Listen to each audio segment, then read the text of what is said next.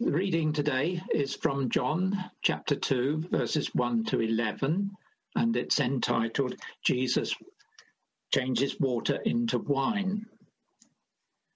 On the third day, a wedding took place at Cana in Galilee.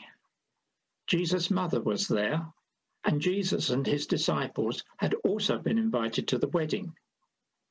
When the wine was gone, Jesus' mother said to him, "They have no more wine." "Woman, why do you involve me?" Jesus replied. "My time has not yet come." His mother said to the servants, "Do whatever he tells you." Nearby stood 6 stone water jars, the kind used by the Jews for ceremonial washing, each holding from 80 to 120 litres. Jesus said to the servants, "Fill the jars with water."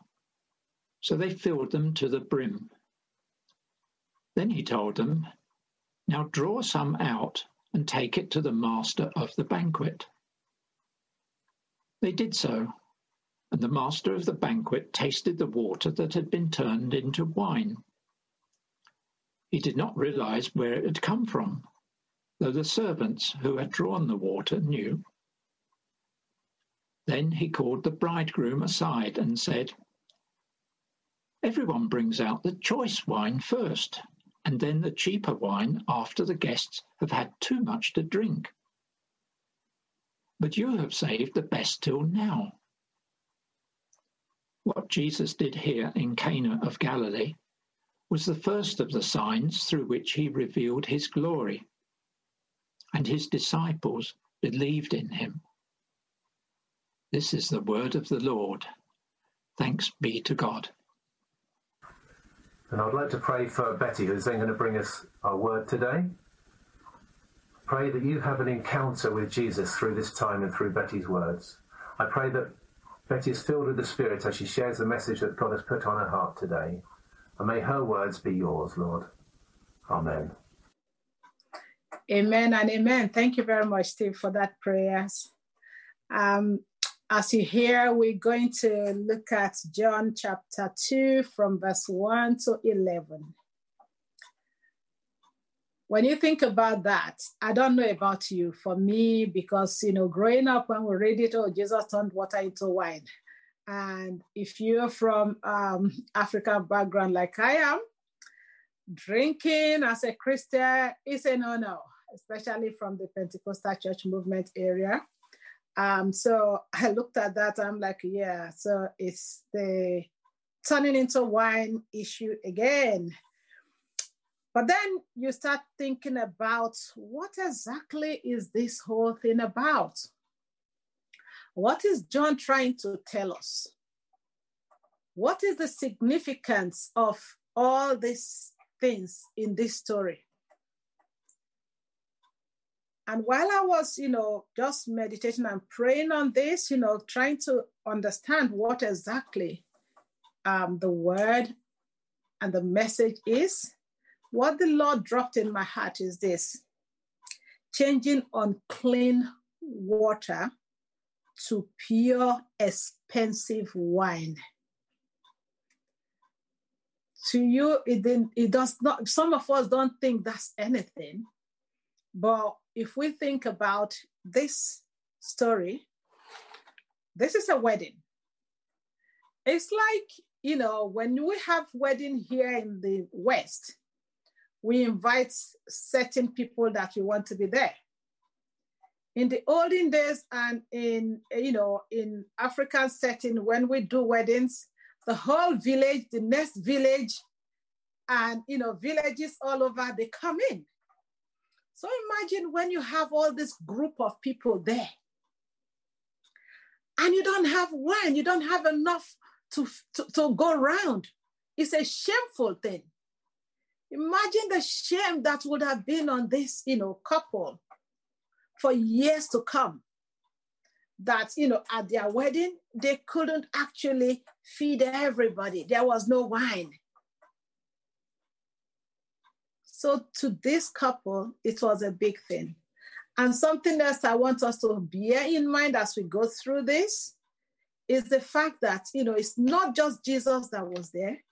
His mother was there.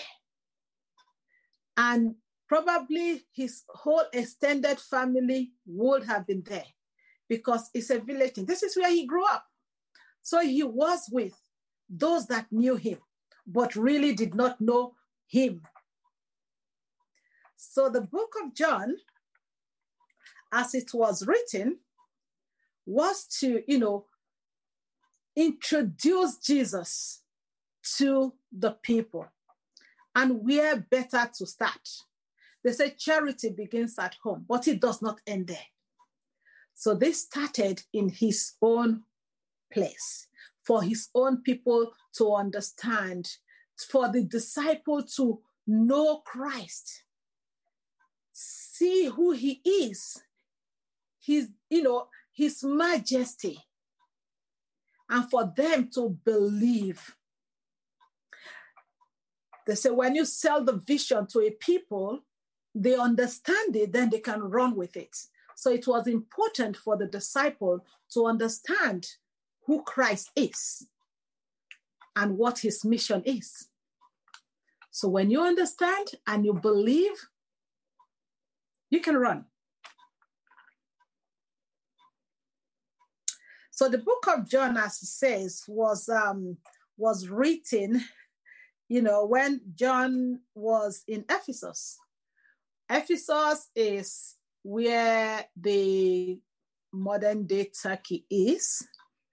I don't know about you. When I read and I see exactly where the place is, and it's a place I can go, it excites me that I can actually figure out where this place is talking about in the Bible. So he was in Ephesus in modern day Turkey.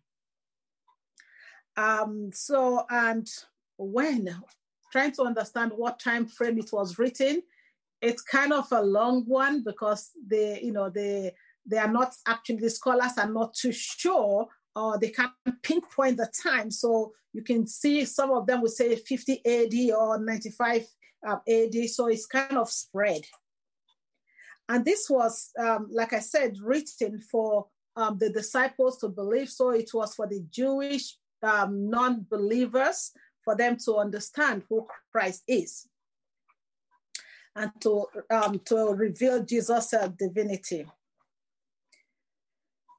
So the message is apologetic, as in trying to explain who Jesus is, bringing Jesus out to the people. And evangelism, to preach to the people, to let them understand who Jesus is.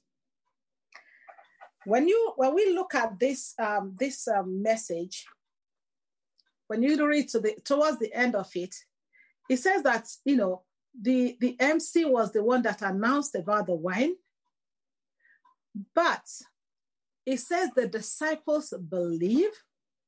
It did not say everybody believed. So the message was for specific people. And that's why when you read the Bible, sometimes it don't make the same meaning. It don't give the same meaning to the word as it is to the next person. A word that is written will give you a different message than it will give to me.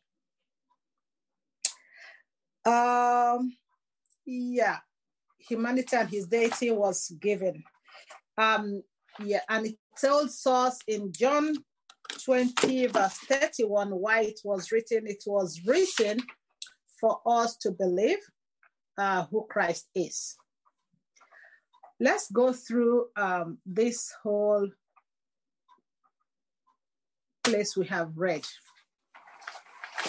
So, verse 1 to 2 tells us who was in that party, who was invited. So Jesus was there, his mother was there, his disciples were there. So his close knitted, network of friends and family were there.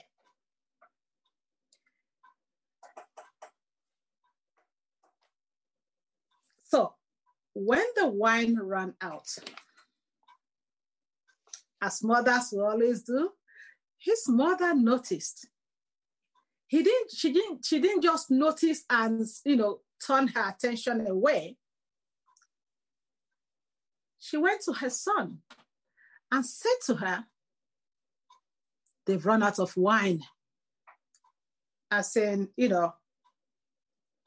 can you do something about this? But why will it be his problem to do something about? Maybe Mary knew something about his son, as mothers only can do. Remember, Mary had him through the power of the Holy Spirit. And people at that time, to have a child out of wedlock was a bad thing. So you can just imagine the kind of things they would have told her at that time. How they would have made her life unbearable that, at least you had a child out of wedlock. Even the Jewish leaders mentioned it at a point when they were arguing with him. He said, we were born, in wedlock. So Mary knew her son. He knew what he can do. And he was waiting for the time that, whatever the Holy Spirit said, the angel said to her, will be manifested. That his son will be, people will know that his son is not just who they see every day. There is more to him than what they see. And you will notice that with the water jars that were there is more to all those symbols that we see today in this story than meets the eye.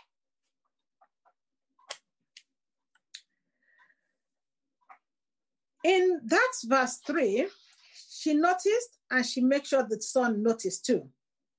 But Jesus' answer to her was that, it's not our problem, mother. And my time is not yet. But Mary did not stop there, even though she's been told that. She turned to the servant as in like, yeah, I know something is going to happen today. I believe something is going to happen today. She had the conviction to turn to the servants to say, whatever he tells you to do, do it. Whatever he tells you to do, do it. I read that as I was preparing for this, and it just raises a lot of questions in my mind. Whatever he tells you to do, do it. How many times have you, had words from the Lord in dreams or other people telling you as word of knowledge? How many times have words and, instruction been given to you and you just do nothing about it? Whatever Christ has placed in your heart, do it. Whatever message he has passed to you, carry it out. Be obedient. Do what he says you should do. So they did as Jesus, instructed them to do. There were the 6 water stone jars. 6, numerically, it says to be an incomplete number. But when we do it, we say, it's a round number, but in biblical terms, it was not, as it is. So 7 is completion. So they did not have complete, but God made the incomplete complete. The 6 jars were for purification. Those waters were not meant to be drunk. They're not for drinking. They're what you use to wash up when you go into the temple. And the significance of this at the wedding is, in order for you to get yourself ready to participate in the banquet, you have to clean yourself. But in reality, they were just cleaning the outside. And the significance of what Jesus is going to do here is to show them that there is a greater need. A greater need in the sense that you can't just wash your hand. Your hand is not the only thing that is dirty. Our mind can be filthy, dirty. Our brain can be filthy and dirty. Purification from the inside can prepare you not just for banquets here on earth, but ready to attend the heavenly banquet, the best banquet that we are hoping and praying and looking forward to. So, Jesus gave them instructions to fill these 6 jars. One thing that struck me in this story is this. Jesus did not go there and poke his hand into the water to turn it into wine. He did not stand over the wine and say, wine, I pray in the name of the Father that you change into water, change into wine. No. He told them, go and fill the jars. Those purification jars that are not meant to be, for us to drink out of, fill it up. And they did. They filled that up. And the next thing, the water comes out of the jar, it's wine. How about that? That should tell you Christ have the power to transform you from the inside without you having anything to do with it, and without him coming to sit physically in front of you. He's able to do all things. He created, and he can change things around. There was no drama at all. No ceremony, but the water became wine. And he says, take some and give to them to taste. In verse 9 and 10, they tasted, and that was it. The MC was like, hey, what have you done? You should have given us, the most expensive one first, then the other one later. Now remember, Jesus did not make a song and dance about, him changing this water into wine. The MC did. So when change happened in your life, people around you will see. People around you will see, and they will say, what has happened. Christ is not going to hold it over your head, but the people around you will do that. I still ask the question, how many times have we heard something from Christ and we did not do it? Always remember, when you hear, do. Says there is small blessing. It's obedience. There's obedience. Obedience is better than sacrifice. You get blessed more when you obey and do what you are told to do. There is blessing in that. There is a lot that John contains. And these very short verses that we have read, they contains a lot.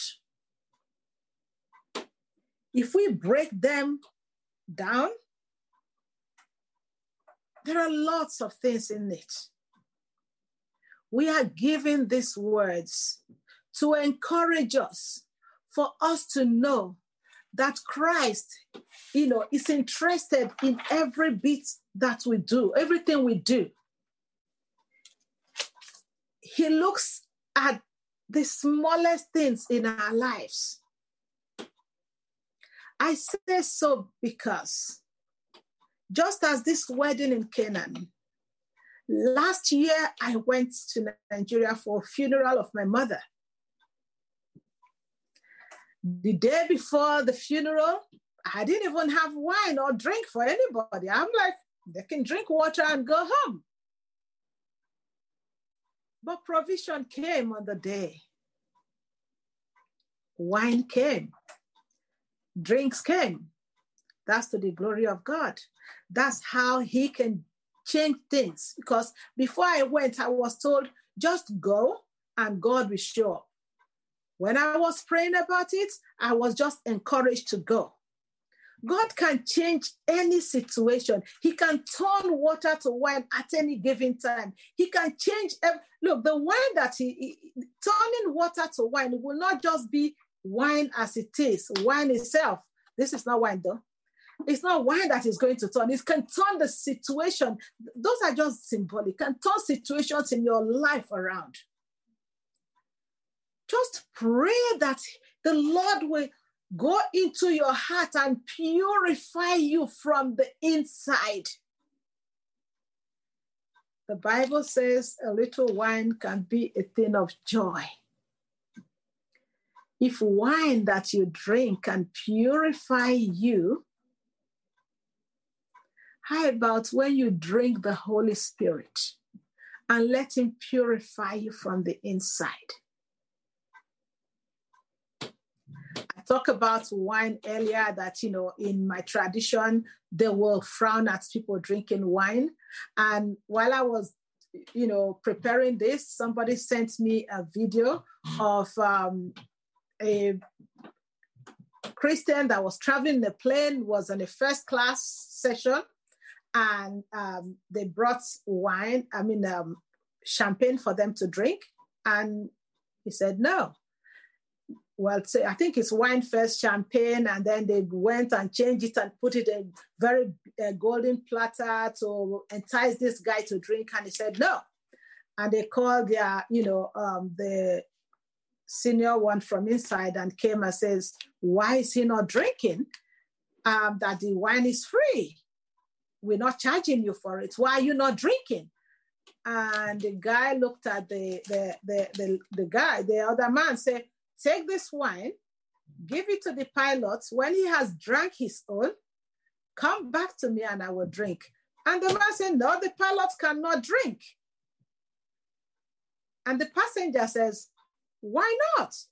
He said, oh no, he's flying us. If he drinks, then we all will be in trouble. And the passenger looked at him and said, in the same way, I am on a journey. I am a pilot. I told you guys I am a Christian. And as a Christian, I cannot drink and be driving. Somebody might need my attention right now when I have drank that wine, and I won't be able to, interact with them. So I don't want to crash my plane. I am on a journey. Guys, we are on a journey. Let our cleanliness start from the inside. Let go of the malice. Just drink of the blood of Christ and let him cleanse you from the inside. We let go of malice, unforgiveness and all the bitterness in our hearts. When we keep those there, they don't actually give us the chance to grow as Christians and to do God's will. So let go and let God. And go out there and tell people about what you have seen about him.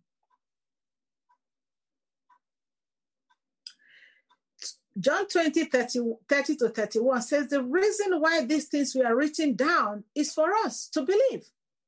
And what happens when you have believed in something? When somebody have told you the truth and have shown you the evidence. in John 4, you see the lady, ran to town and tell everybody, say, come and see this man that have told me everything about me. Because Jesus did not need gossip from anybody to know this woman's inner being. So just like she went about telling people, come and see, we have seen what Jesus can do. He can change situations. He turned water into wine here, and not just any wine, the most expensive wine. Some people say they buy a bottle of champagne like thousands of pounds. And this, if it's today, what Jesus did was more expensive than the most expensive champagne that they're selling in the bars. Your soul is more important, more expensive. He is here to cleanse us from the inside. Are you willing? Are you ready to open your door? He's knocking. He's knocking. He wants to clean your house. Your body is his temple. He wants to clean it from the inside. Give him the access to come in. Let him clean you from the inside. Father, we thank you for today. We thank you for your word. We thank you that you are able to turn every situation around. You are able to change worthless situation, change the shame that the enemy intended for our life, and bring them to your glory. Our life will glorify your name. Thank you, Lord Jesus, for today. Amen. Thank you, everybody. Thanks for listening. God bless you.